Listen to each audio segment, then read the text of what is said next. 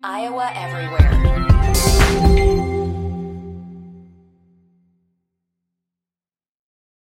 From the Channel Seed Studios. Welcome to The Hook. A look behind the lines with Mike Palm and Ken Miller. Powered by Circa Sports Iowa. Sports betting the way it should be. This is Iowa Everywhere. Channel Seed. Seedsmanship at work.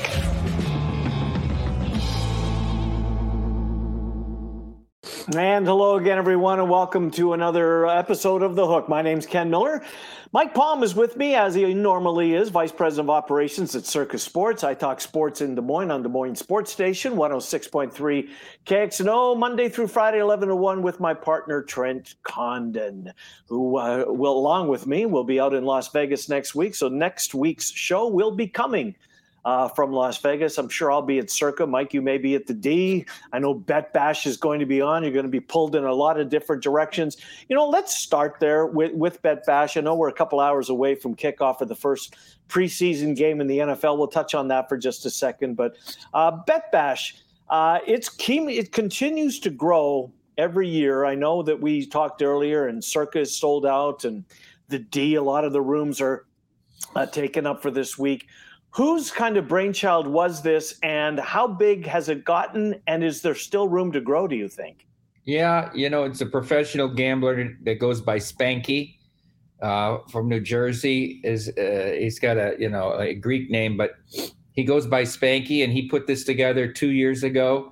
It's sort of a convention for the sports betting space, but includes many pro sports bettors, as well as bookmakers, as well as commentators in the space, media that covers it.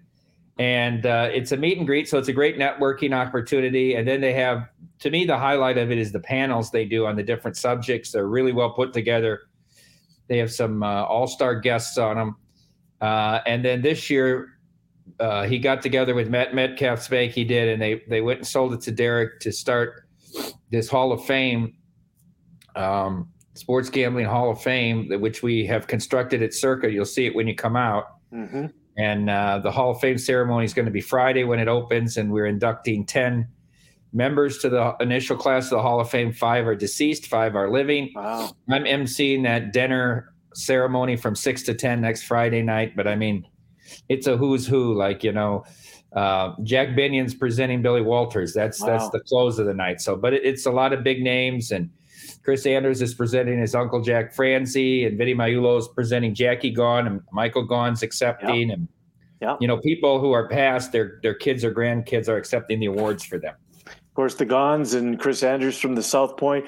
Brett Musburger, is he a part of this class? If not this class, I'm guessing he'll get in at some point for what he did media-wise.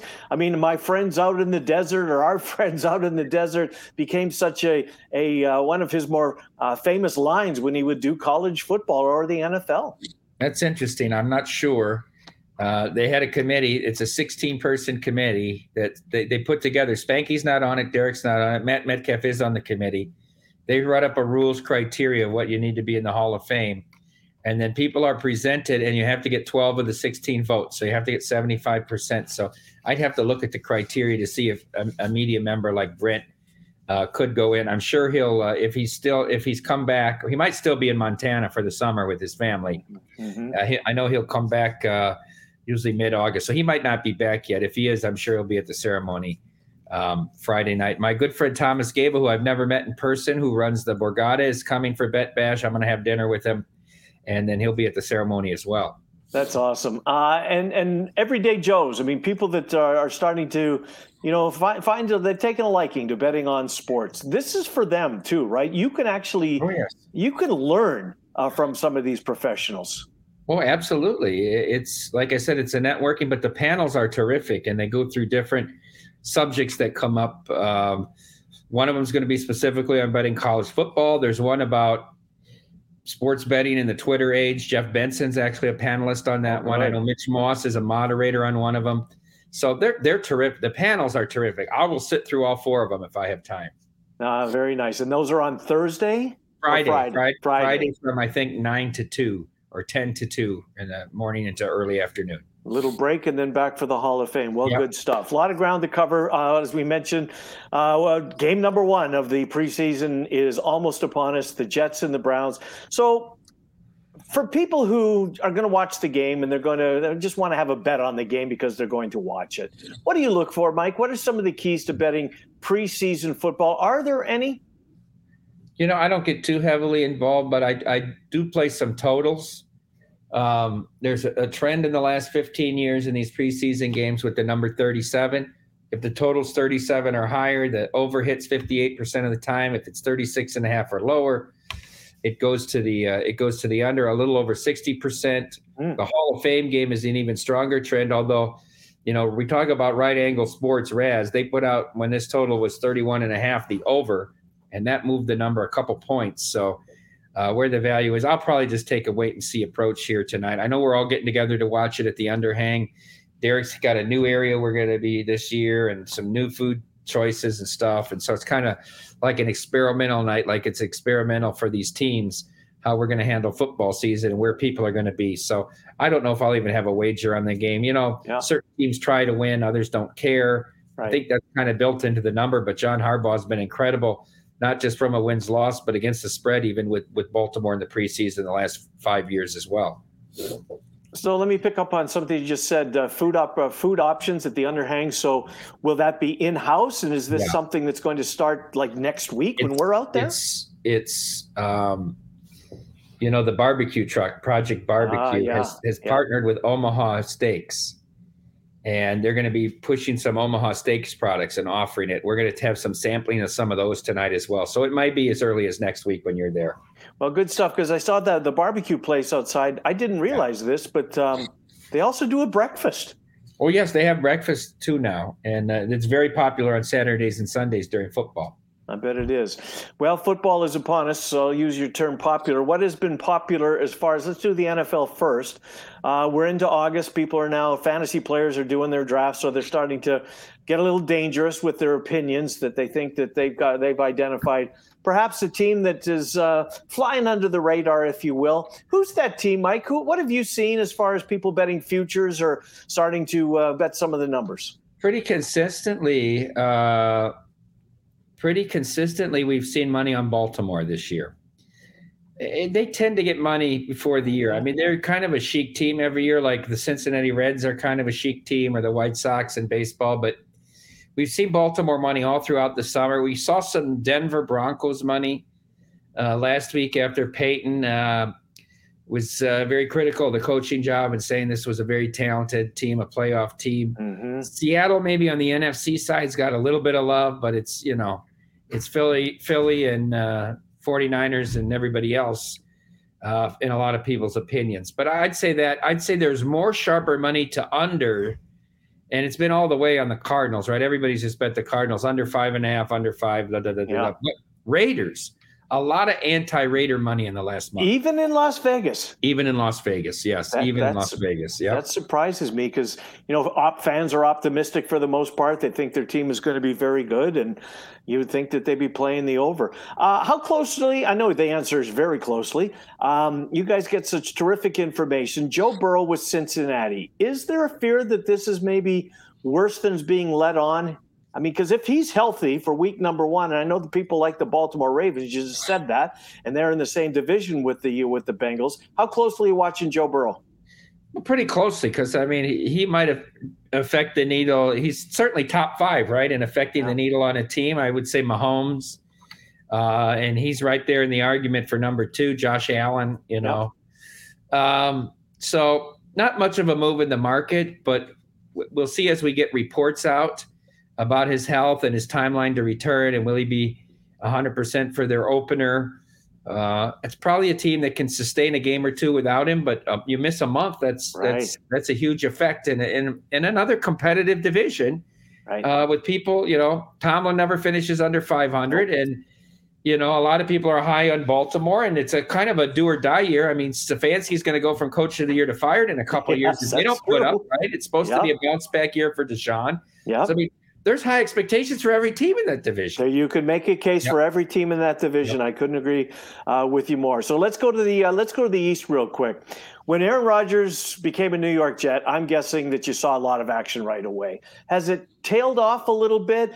And who's the public gravitating to in the East? Is it still the Bills? Is there some Dolphins love?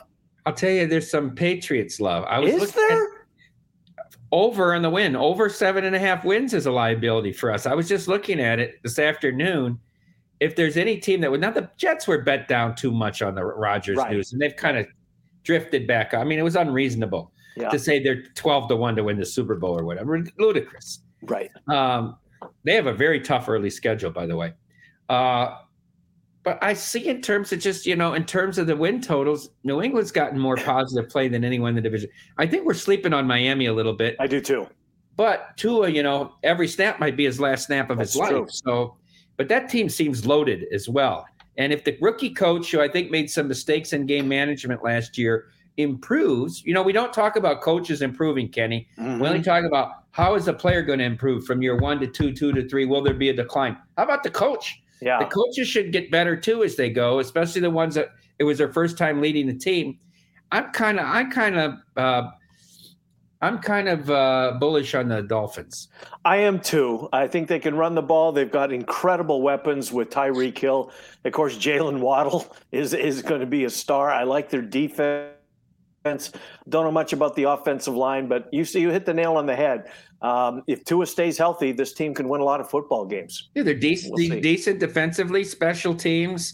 Yeah, that's one of the home field advantages you don't talk enough about. But the heat in the early and then the humidity in December, that's a very big factor. Even though it's not that warm, teams coming from cold climates into the humidity have a real hard time adjusting. So I think that's a big home field. I think the Dolphins are a playoff team, but the AFC is loaded. Yeah, you can make a case for so many. Yeah, the Dolphins, when they host in the month of September, they alert the team to bring your home uniforms because we're wearing white. Yep. Which I don't know if that's between the ears, kind of a psychological advantage or not. But anyways, all right, let's switch to the college game. I've told you this 100 times. I love exactas. You guys have come out with Power 5 exactas again this year. Who you think is going to win the conference championship and the championship game, and who will they beat? So if you like, I'll just say Iowa. You can get Iowa to win the Big Ten at whatever that price might be. But if then you match the team that they're playing against, that price almost doubles, and sometimes it's much significantly higher than that. I love the exactas. What was behind them? I think you said earlier on the radio today, this is year number 4. Is it continuing to grow? Growing for World Series, growing for Super Bowl. Let's see in college now. We do them for, conferences. So it'll be interesting. Off the top of my head, I like kind of Boise State over Air Force in the Mountain West because Air Force isn't going to lose a game. Then they're going to play at Boise probably twice in a row to end the season, right? And I think Boise will be tested because of the tough early schedule. That's one I would look at. I'd have to study some of the conferences harder. But you know how I like to do it? Take 2 teams from each side. Now, with the elimination of divisions in some of these conferences, you can't do it. That's why I don't like it also. But what I did with baseball, I took Padres and Braves, and I took Astros and Blue Jays. And those are my combinations for the World Series. And I have a year-long sweat. I'm sweating at least 2 games every night. Yep. And most of the time 4. So I think they're really an interesting way to play it, and I think it'll continue to take off in general and with the conferences with college football. That's interesting you say that because I took 3. I took my Blue Jays, but I matched them up with the Padres and also with the Atlanta Braves. What is there a baseball team that's caught your eye since the trade deadline? Well, the Cubs are playing really well. They are. The Cubs are really playing well. I think there were a couple key acquisitions that went under the radar. Namely? Because everybody's talking about, and it did move the needle, Verlander and Scherzer. Sure. And I guess Flaherty. Terrific today, beat Gausman. Gausman's out of that race. I think Gausman's out. Yeah. I think it's a 2-person race with Framber and Cole, and I think Cole's going to win it. Mm-hmm. I just don't think Gausman that hurts his ERA. I think Cole's winning it. I bet him at 2. I bet him again at even money today just to keep hedging my Framber. Anyhow, I think here's the most 2 undersung one. Lorenzen to the Phillies. From the Tigers, yeah. Who was great today. Yeah. He adds an arm to that rotation to go with Wheeler, Nola, and Suarez. Mm-hmm. And their bullpen's the best in the game. I think they're better than they were last year when they made the World Series. And I think the most underrated pickup. Okay. It wasn't the guy they wanted. Remember, the Dodgers wanted to go get Eddie Rodriguez from the Tigers, yeah. And he ended up staying in Detroit. Mm-hmm. I think Ryan Yarbrough was a terrific pickup for them. Well, they certainly is an area of need, right? We talked about a couple of weeks ago. I mean, who's going to be your top? I can tell you Lance Lynn will be in the playoff rotation. Yeah, probably. And I can tell you, and Urias will be, but we don't know. We haven't seen Kershaw. He pitched a simulated game today, but that's it. Well, and the rest are all rookie right-handers. Yeah. They don't have Gonsolin, but he's only going to give you 5 innings. Mm-hmm. It's taking him 100 pitches to get through 5 innings this year. Used to be you could get 6 or 7 out of him because he was efficient last year. So they're starting rotations in array. I think it was a really good pickup. Yarbrough will give you 6. You can also do this thing where you start the closer with him. He's always been very good pitching the 2nd through 7th inning, right? Yeah. I think it's a terrific pickup that nobody's going to talk about. Yeah, that's an interesting one. Do you like the Dodgers? No. I don't have one ticket on them. Not at all. I don't have anything, and they're only plus $250 and plus $5. The Braves are tough to bet at plus 140 and plus 260 or whatever they are to win the World Series. 360, I think, but whatever they are, whatever the goofy price they are. But I can't be at all. I will always be in a position this year to try to fade the Dodgers. Yeah, I've been that way all year long. Don't have one ticket on them. Who was? Are we at the point now that the trade deadline, and you've been putting out the most wins in every month of the Major League Baseball season? Yeah. It's been incredibly popular. It's been fun to watch. I know my radio partner Trent Condon had a heck of a run in June with Cincinnati at like 250-1, and he's very much in the hunt.